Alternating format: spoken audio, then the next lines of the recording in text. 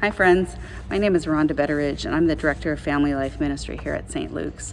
I have had the privilege of working here for the past 20 years now, and if you would have asked me 20 years ago if I thought I would be working in a church office, I would have laughed. You see, through high school and college, I had some fun. I broke a ton of rules, I made a lot of mistakes, and some might even say I had a sordid past. I definitely was not a church kind of girl. And for many years, I didn't even know who Jesus was.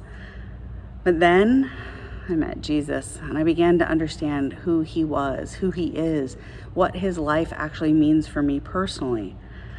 And it turns out 2,000 years ago, there weren't a ton of church girls either.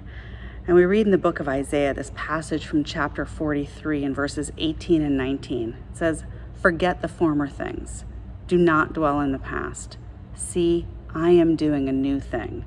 And we find Isaiah basically chastising the Israelites for their cycles on unfaithfulness.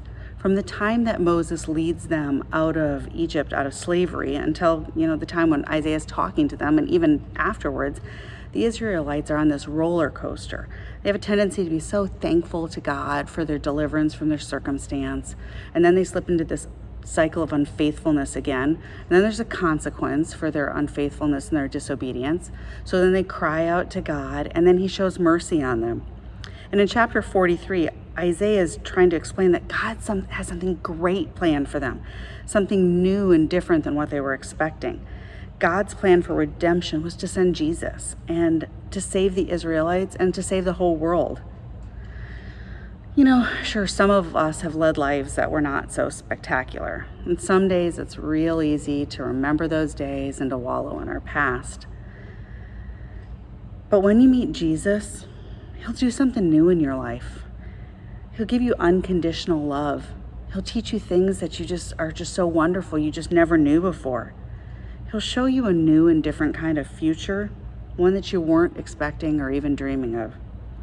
Turns out I was a church kind of girl after all. When I stopped looking at what I was doing and what I had done in the past, and I looked to see what Jesus did, it changed everything. And before you know it, 20 years later, I'm still working in the church office and still getting to be a wonderful part of ministry. So I pray this week you stop looking at your past and stop thinking about all those dumb things we do sometimes and focus on meeting Jesus at the cross. It'll change everything for you. Have a blessed week.